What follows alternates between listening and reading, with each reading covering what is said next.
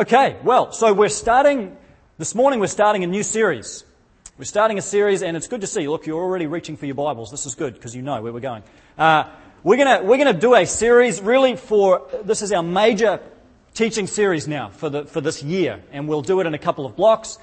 But we're going to work through a book of the Bible, and we do this each year as a church because we believe in the power of God's Word, and we believe in expository preaching, of just opening up the Scriptures and working through. We're going to be teaching through the first book written in the New Testament. Not Matthew, but Galatians. All right? So I know you knew that was coming. It wasn't a big surprise. But most of the time we think Matthew, Mark, Luke and John written first, and then later on Paul's letters, the other letters come afterwards. In fact, it was exactly the opposite. Paul and the other writers of the letters in the New Testament wrote their stuff first, and then after all that had happened, or after almost all of those letters had been written, the Gospel writers, Matthew, Mark, Luke and John, came along, and then they wrote their histories about Jesus. So in fact, John was the last book in the New Testament to be written, which kind of sounds weird from an historical perspective, but that's actually how it happened. So this document, this letter called Galatians, the letter to the Galatians, is actually the first letter, the first book of the whole New Testament, written right smack bang in the middle of the first century. And so it just takes us into all of the controversy and the world of the early Jesus movement as it was getting going and as it was spreading beyond Jerusalem and Judea into the Greco-Roman world. This letter takes us into the tensions and the problems and the issues and the excitement and the anticipation of this movement around Jesus of Nazareth that is starting to really get some momentum, but is also hitting some really serious challenges. Now, let me encourage you, in preparation for this series, and just something to do over the next little while, read this book. Not this whole book. I mean, that's good too. But read Galatians. It's only 6 chapters long. It's like, a 15, 20-minute read max. And if you can read it, like sometime this week, if you can put aside the time, read it in one sitting.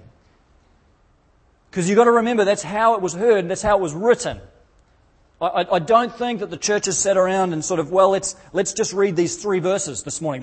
It was a letter, right? When you read a letter, when you open someone's letter, you read it from start to finish most of the time. So it's good to read all 6 chapters, and it's short enough you can do that easily. It gives you a sense of the whole thing, gives you a sense of how it flows, how it works, the logic of Paul's arguments. So just have a read of it. Don't worry too much about if you don't understand a whole bunch of stuff, if there's words that don't make, just read it. And it will give you some basic familiarity that you can bring to these times, and then that's a base on which we can build. Now, what's probably going to happen is when you read Galatians, what tends to happen is you kind of feel, like the first time you read it or the 10th time you read it, it kind of feels like you're walking in on a movie that's about 15 minutes in. Have you ever done this? You know, I personally hate being late for anything. Punctuality is one of my greatest virtues. But if you've ever walked in late on a movie, you've missed like 10, 15 minutes, you timed it wrong, and so you're sitting there and you spend then the next 20 minutes doing what? You're trying to figure out, who is that guy? And why is he saying this? And what's that situation they're alluding to? And why are they doing that? You're just trying to piece it back together because you missed this whole thing at the beginning, which was often quite critical. That's how it happens with the book of Galatians. What's happening when you read Galatians, it's like you're coming into a story that's already underway. And some of the most important turning points in the story have already happened. And so you can easily feel a bit confused and spend most of your time going, why is Paul saying this? Who are these people? What's the problem? I don't get it. I'm trying to catch up here. So what I want to do this morning is try to bring us up to speed with the story. To fill in the first 15 minutes of the movie so that we can then go forward. Okay, now I know why he's doing this, why he's saying that. All right, so this is going to be a lot of background, but I think it's going to help to just give us a clear indication of what's going on in Galatia, what's going on in this letter. So Galatians is written by this guy called Paul. Paul the Apostle, Paul of Tarsus. He is known by various names. I'm not going to say too much more about Paul because we are running a whole course on Paul's life. It starts next Sunday night. If you want to come along, I'm going to be doing a 4-week course just talking through the life of Paul. Just an extraordinary man the earliest Christian missionary, really. The reason that most of us are sitting here today who aren't Jewish is because of Paul's ministry and legacy into the Gentile world. And we're just going to, over 4 weeks, go from Paul's birth to Paul's death and everything in between, every letter, every part of his life, and we'll cover it. So I don't want to go into that too much today, but the details are in your bulletin for that, and feel free to come along. It's going to be fun. There'll be question and answer. We'll read plenty of scriptures together and just get a sense of who this guy was. And that will help you put this letter into context of where it fits in Paul's whole life, which is also very, very helpful. You see what's going on with Paul when he writes this letter to the Galatians. Now, for today, though, let me just say this. Paul, at this point, when he writes Galatians, he's just been on, over the last few months, over the last year, he's been on this trip around Turkey. He's been on this church planting trip around Turkey. It wasn't called Turkey then. It was split up into a bunch of different provinces. One of them was called Galatia. And Paul has just come back from this church planting missions trip. He's been planting little communities of Jesus people in urban centres, metropolitan centres, through this region of Galatia, cities like Lystra and Derbe and Iconium. And in each place, there's just now a little huddle of Jesus people. And there wasn't before. They hadn't heard the message. There were some Jews there and plenty of non-Jews, but there are now some little churches, a collection of little churches. So Paul and Barnabas have been on this trip. They've come back now to home base, which for Paul is this place called Antioch. And Paul's just carrying on. He was a pastor at the time, and he's carrying on pastoring this church in Antioch, having done his big church planting tour. And then Paul gets this message from somebody who has been in Galatia. You know, it wasn't email, no text, no twittering, so Paul's reliant on the old school methods here. Someone just comes to him, he's been around Galatia, and he says, now Paul, there's something going on among your churches in Galatia that I think you need to be aware of. And what's happening is this. What has happened is this. After Paul left Galatia, some other Christian missionaries came into town. Now I say Christian missionaries because that's how they understood themselves. That's how the Galatians thought about them. That's who they at least believed they were, Christian missionaries. And they came along and they, in a lot of ways, they talked about the same sort of stuff Paul talked about. They talked a lot about Jesus. They talked a lot about God. They, believed the gospel. They talked about salvation. And they affirmed some things that Paul was affirming. But there was a critical point at which these Christian missionaries just took off in a totally different line to what Paul had been saying. And they basically said this. They said, now, it's great that you guys are following Jesus. This is fantastic. That's absolutely essential. Don't get us wrong. But you need to be aware that as well as following Jesus, you also need to become Jewish. That's the heart of it. You say, why would that be important? Because what they argued is this. God's promises have always come through Israel.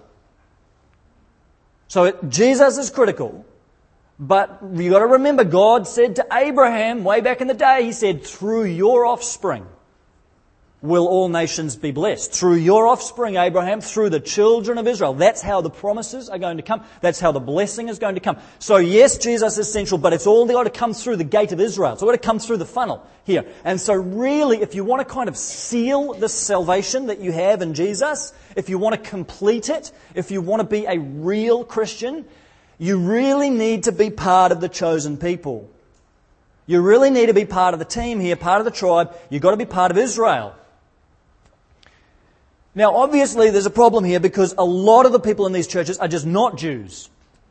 They're Greeks, Romans, Scythians, Iconians, wherever. These people are not inherently Jewish. So what these teachers do is they say, well, obviously we can't just change your ethnicity, but what we can do is this.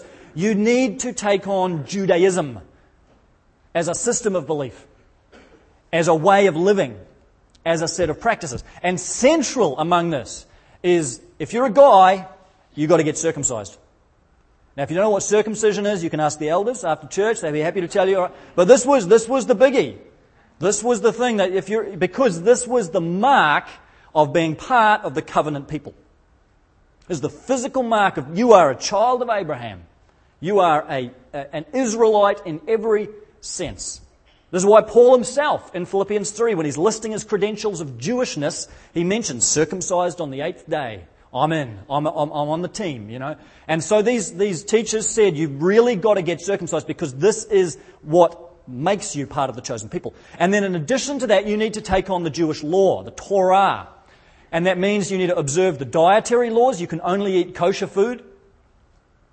You've got to observe the Sabbath laws. You've got to be careful what you do on Saturdays. And you've got to observe the Jewish festivals, particular days of the year, festivals, feast days. You've got to make sure you observe those properly. If you do these things, as long as you do these things, no problem. You're in. You can consider yourself fully part of the team, part of God's family, heirs of the promise. But if you don't do these things, then you kind of only got a half salvation. You know, you got Jesus and that's good, but you've got to do the whole deal. It's got to be Jesus and Judaism. Now, this teaching, people who promote this, are known as Judaizers. That's not a term that they gave themselves or Paul gave themselves, but that is what people who have read these writings give them because it describes those who seek to conform others to Judaism as a system, as well as Jesus. Judaizers. Now, this gets back to Paul.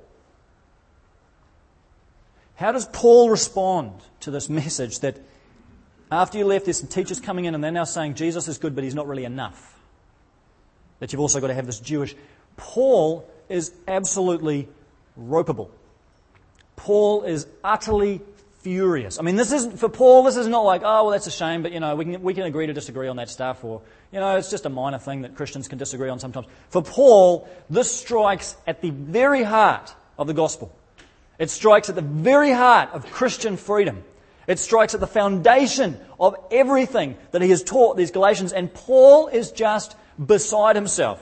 He is furious at these Judaizers. He calls them agitators who have come in and distorted his gospel. He talks about promoting a whole nother gospel. He doesn't even call it the same gospel that he's talking about. These people that claim to be Christians, these people that have come in under the auspices of the Jerusalem church and have come in and leading these people astray, and Paul is just going crazy. And he's furious as well because these teachers have come into his churches, and it's not like all of his converts have just said, oh, well, we don't agree with that. That's not what Paul told us. They've actually bought it. They're going with it. You know, the guys are getting circumcised. They're starting to eat kosher. They're observing people that aren't Jewish. They're just doing all these things because they think that's what they've got to do to be good Christians, to be accepted, to be part of the team. And Paul is like, what? Have I not taught you anything? He says in chapter 3, or is it 4, he says, you foolish Galatians. Some of the harshest language that Paul uses anywhere is here. You foolish Galatians. Who has bewitched you? He says. First thing he says in chapter 1 when he gets into the letter, I am astonished that you are so quickly deserting the one who called you by the grace of Christ. Paul is just fired up. And in his fury and in his passion and in his despair and his anxiety over the health of these churches, he pens this letter. Well, he doesn't actually write it. He dictates it. This letter. He's dictating it to a secretary or a scribe. And so you don't imagine Paul like sitting at a desk, you know, with a pen like we usually think of him. Paul's pacing the room. You know, he's dictating to this guy, this scribe who's like freaked out, you know, doesn't even want to ask anything. So that's why, seriously, like in Galatians, there are times Paul doesn't even finish his sentences properly. And the scribe is like too embarrassed I'm not even going to go there. You know, let's just go with what he said. Okay, you know, whatever. Paul is just like, you foolish Galatians. It's just coming out. It's hasty. It's fiery. It's passionate. And this is the first letter Paul's ever dictated to his churches, and out it goes. And this letter then gets carried out and given to these various churches in Galatia. And that's the letter that we now have as the letter to the Galatians. So when you read it, see if you can hear some of that fire. See if you can hear some of that. I mean, there's some aggression in there. Paul calls down a curse on anybody that doesn't preach the pure gospel of Jesus Christ. He is really, really going at it in this letter. And so let that be the kind of tone that you read this letter with. It's not a nice, gentle, whimsical letter, you know, like Philippians or even Romans. This is harsh. It's serious, this situation. Now, you step back from all of this. And the question that comes out is, what does this mean for us? or so what? Because Galatians deals with a situation that's really quite specific to the first century. I mean, last I checked, there's not a lot of Judaizers wandering around today trying to encourage people to get circumcised and take on the Jewish law. It's not really, maybe it's bigger than I think, but I don't see this too much today. You know, this was a pretty particular problem. So it leaves us with this question of, well, is Galatians then just an interesting historical book and no more? Is it just something that gives us an insight into what was going on, but doesn't really say anything to what is going on today? And yet centuries and generations of Christians have found that, as well as being incredibly insightful as to the situation in the first century, Galatians has something to say to us. The Galatians is, for us, a vehicle of the Spirit of God speaking to people today. It is relevant. It is applicable. And there is something here for us if we have the ears to hear it. Even though there's no Judaizers today of the type that there were in the first century, I would argue that Judaizing is alive and well today. Maybe not in terms of people trying to conform others to Judaism, but if you think of Judaizing as any attempt to conform people to something in addition to Jesus, this kind of Jesus plus something gospel. This kind of idea that Jesus is not quite enough. That as well as that, you've got to do this, you've got to think that, you've got to be part of this. This kind of tendency, this, I think, is getting at the same principle of Judaizing that Paul was up against. A couple of years ago, Anna and I spent 2 years in the States. We lived in Ohio for 2 years. And that was interesting as a cross-cultural experience because even though, I mean, you know, in Ohio, we were kind of in the buckle of the Bible Belt there. You know, this was like heartland America, much more socially, morally conservative than here. And even though there's a lot of similarities, there are also a lot of differences with Kiwi culture. And you start to realize this over time. And we started to realize too, after a while, that there are also a lot of differences in Christian culture over there. Christians just, it seemed like a bit of a shift in some of the ways they thought, some of the things they did. And you pick it up more easily when you're not used to it, when you're coming in from the outside. I'm sure that people would come the other way and see things we don't see. But some of the things we observed were these. Christianity over there, at least white, kind of middle-class Christianity, tends to be very politically conservative. If you're a middle-class white Christian living in Cincinnati, it is almost unheard of that you'd be a Democrat. You're almost definitely a Republican. And sometimes this is more overt than other times, but this is just kind of how it was. It's kind of just this expectation that if you're a Christian, then this is how politically you are going to lean.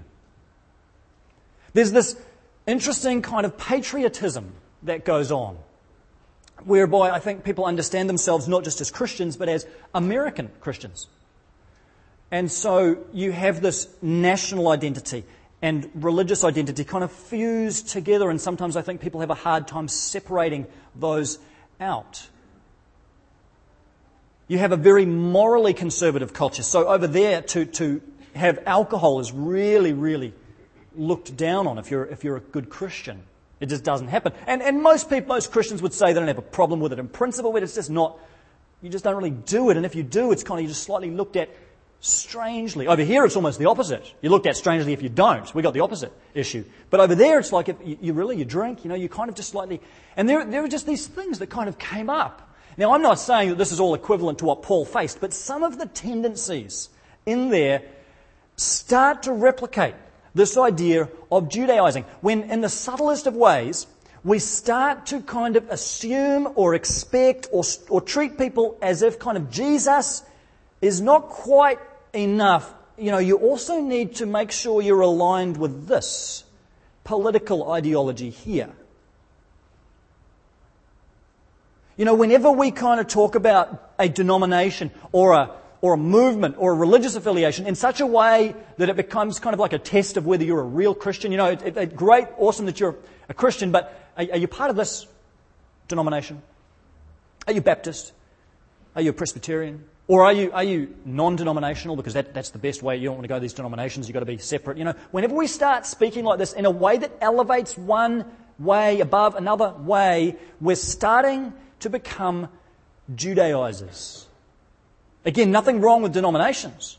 But what we're saying is, when you do these things in a way that starts to detract from the absolute supremacy of Jesus and the absolute sufficiency of the Holy Spirit, you're starting to become a Judaizer. Whenever you say, hey, great, awesome that you're a Christian. Now, really what you need to do is you need to kind of have this political ideology here.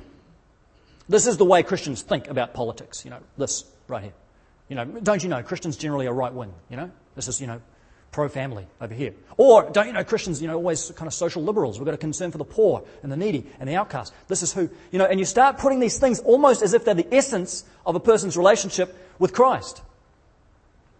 We've got to be careful because we can become Judaizers. We can start to do exactly what these agitators were doing in Galatia. Whenever we kind of promote our little movement or our cause or something, this lobby that we're involved in, and we say, you've got to be part of this thing. And we push it so hard that it becomes kind of almost equivalent to being a Christian, or as if you need to become a real Christian. We're starting to go down the road of Judaizing. Whenever we promote religious experiences, this is a thorny territory, isn't it? But experiences, which can be good and godly and rich, but when we start talking about them in a way like, well, great that you're a Christian, but have you had this experience? Whether it's baptism in the Holy Spirit or particular expressions of charismatic gifts, or just a way of maybe worshipping or relating to God, whatever it is. And we start putting that up like, if you're a real Christian, you'd kind of have this notch in your belt. If you want to be if you really want to be part of the family, you really got to do this. You've got to have this. And we might not even articulate it like that, but we just kind of assume it, and we treat people with that little bit of distance if they haven't had the right experience. Whenever we start clinging to a particular author or speaker or Christian kind of school of thought, you know how these things come and go, these little fads, and we grab onto this great speaker or teacher or book or whatever course thing, and it's like, man, if you're a real Christian, you've got to do this. Don't you listen to this guy? Don't you read this lady? Aren't you listening to, and it's almost like it just becomes this thing where you're not quite in the family if you're not quite part of this deal. We've got to be careful because we are going down the road and we do those things of Judaizing. Again, nothing wrong with loving particular speakers, conferences, whatever, but we start pushing them up and up and up until it's almost like they're kind of, is there really a difference in your mind between this and Jesus? We're almost putting them on the same plane. It's Jesus plus this person over here. We've got to be careful, guys, because this can be a form of Judaizing. When we put a little moral code around people, and we go beyond encouraging a godly lifestyle and teaching that, and we almost put these parameters, these behavioural expectations around people in such a way that it actually detracts from Jesus and focuses them more on the behaviour, we are starting to become Judaizers. Whenever we do these kinds of things, whenever we say you've got to subscribe to this particular doctrinal thing, beyond just affirming the great truths of the faith, it's like, I got my little doctrinal hobby horse over here. You've got to be this, Aren't you a post-tribulational, premillennial, post-rapture eschatologist, whatever? This is like the thing, surely you're saved is good, but then this is better. This is, and of course you never talk about it like that, but if this is the way our minds start to work, you've got to subscribe to this view on baptism, this view of predestination, this view of whatever, stuff that actually doesn't matter. We start to push that stuff up in our minds so that we make it matter. We've got to be careful. We are walking a dangerous road, and we're starting to fall into the trap that Paul is encountering in Galatians. So what you see is, I think this Judaizing deal is actually huge. When you start to tease it out into life, into the various spheres, it doesn't just have to be a Judaism thing, it can be anything that detracts from the absolute supremacy of Jesus and the sufficiency of the Holy Spirit. Anything that takes away from those and kind of pushes our little agenda, our little thing up here, making it equal, we are becoming Judaizers. And we'll tease some of these applications out as we go along. Now, a couple of things just as we wrap up here. Whenever you encounter Judaizing today, whenever you encounter this in any form, there's always particular consequences. You see it in Galatians, and you'll see it in applications today. There's always some things that happen. One is that Judaizing always creates boundaries between people and between groups of people. Boundaries that the gospel came to eliminate. It puts up fences. The boundary that the Judaizing gospel is putting up is this boundary between Jew and Gentile. It's a nationalistic boundary. It's actually a subtle form of racism. These Judaizers are basically saying if you want to be in, fully in, you've got to be Jewish. You have to be Jewish. Otherwise, there's just no way. Now, I'm not in any way being anti-Semitic. I'm just saying when you put up that boundary so that the only possible way to know and follow Jesus is to be Jewish, we are creating a boundary that Christ actually came to abolish. This is why Paul says in Galatians 3:28, there is no longer Jew or Gentile, male or female, slave or free, for you are all one in Christ Jesus. Paul's big on this. He's saying, guys, it's not that these differences aren't there. It's not that there is no difference between Jew and Gentile physically or nationally. It's that these differences don't matter. At the foot of the cross, the ground is level. The cross is the great equalizer. It flattens everything out and it pulls us all together, and we are one family. God came to set up one family through Abraham, not a separate little Gentile family and a Jewish family over here. He came to bring us all together. I think one of the subtle themes in Galatians is actually this nationalistic, almost like this racial issue. And this has profound application today, I think, as we look at the way sometimes we can actually push cultural norms on other people. And it's like, to be a Christian, you've got to become this kind of New Zealand white middle class Christian sometimes. And we might not even think about it that way, but it just kind of this culture starts to become so enmeshed with the gospel that we have a hard time teasing out what is pure and what are we just kind of adding or requiring in addition to what's really important. Second thing that happens with Judaizing, it always leads to judging. And this goes without saying. I mean, clearly, these Judaizers that come into town, they tell you, you're not actually fully in the family. Great that you follow Jesus, but are you circumcised? Nope, sorry, keep you at a distance. It leads to this judging. It leads to the pushing away, the distancing, the looking down your nose. And man, who among us is not guilty of this? Who among us is not in this trap so much of the time? We sum people up in our minds, we write them off. I already know everything I need to know about that person, and we're just so quick. We're dismissive, we're judgmental, we're critical. Galatians is going to confront that. Galatians is going to speak directly to that issue, that tendency we have, maybe not even through our words, but the way we think. We will slate people, write them off, look down our noses at them. And Paul is going to say, guys, this is not on in the family of God. This is not the way of the cross. This is not the way of the kingdom. And on the flip side of this, Judaizing creates, for those who are subjects of it, it creates a performance mentality. For these Christians just trying to figure out what it means to follow Jesus, they're confronted with this message like, I've got to do what? And what with a knife? And what the, Okay. And they're like, well, they really want to be in. They want to be accepted. And so they do. Because they want to be part of the family, and I think Paul would argue they do know better, they should know better, but still they just want to follow God. They think they're doing the right thing, and it leads to this desire to do whatever it is we've got to do. Do whatever you're telling me to do because I want to be part of the family, I want to be accepted, I want to be loved by God, and we focus then more on doing the thing, joining the movement, listening to the speaker, having the experience, reading the right book, ticking the right doctrinal, those things become the deal. Jesus becomes more and more sidelined. This is why Paul will say it's a different gospel, not even the same one, because the foundation's different. You've taken Jesus away, effectively. This has become the focus. This has become what it's all about. It creates this performance, and many of us are trapped in this, right? We're just I've got to conform. I want to be part of the team. Whatever sort of currents of thought or pressure is on us to conform, we want to be conformers. And Paul says the only thing you need to be conformed to is the death of Christ. That's it. Death of Christ. And that brings freedom. This is the flip side of the negative message of Galatians. Let me end with this, because it is quite, it's negative, it's fiery. Paul's, having a go at these Judaizers and these people that are listening to them. But the flip side, the positive message of Galatians is simply this. You are free in Christ. Free, free, free, free, free. Freedom. Look, as you read, try and listen out for the metaphor of freedom and slavery. It's all the way through. Don't be slaves, be free. You're free, you're free, you're free. Do I need to say it again? You're free. You are free indeed. And if you're not feeling free, then Galatians is going to be a great book for you. If you feel like your Christian life is actually not characterized by freedom, you need to get into this series. Because something's come unstuck. Something is wrong. It doesn't mean you always emotionally feel completely liberated, perhaps, but there is a deep sense of freedom and liberation in Jesus Christ. You don't need to conform to this, meet that person's expectations, join this movement, believe it.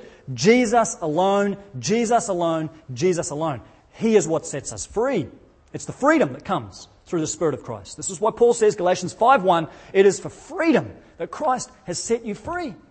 Stand firm then, don't let yourselves go back to a yoke of slavery, but be free. Not free to just live a debauched, depraved life, but free from sin.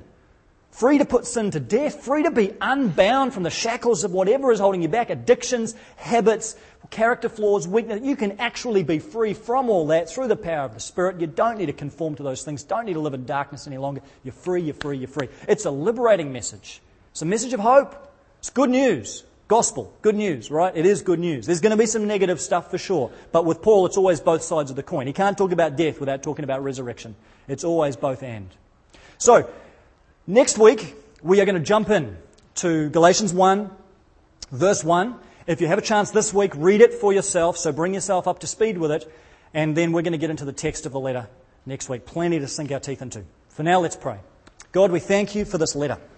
We thank you for this ancient document that's been preserved in the Bible for us. And we thank you that as well as speaking to us about this incredible situation that your servant Paul faced, it speaks with volume to us about our own lives. And even today we hear that, Lord. We hear this message of freedom that's grabbing at our souls. We hear this challenge, Lord, to those of us that may be a little guilty of Judaizing in the way we think about others, treat others, just think about faith. Lord, we hear the challenge of those of us that might be Judaized, that might be conforming to things that just, we're trying to get ahead. And Lord, maybe we realise today that those things aren't as important. They may not be bad, but they're not you. And Father, all we want is you. All we want is Christ alone. You are our hope. You are our deliverer. You are our refuge and our strength and our strong tower and our mighty fortress. And you alone are the one who comes and breathes grace and mercy. So let us, Father, cling this week so strongly to you, to Jesus alone. And let everything else flow from that. All these other things that can be good, but let them come out of our absolute sufficiency in you. Father, I pray your blessing on this series this year. Use it to teach us, but use it to transform us, I pray. That it would be a journey we go through as a church to be liberated and freed through the blood of Jesus together. We pray it in the name of Jesus Christ. Amen.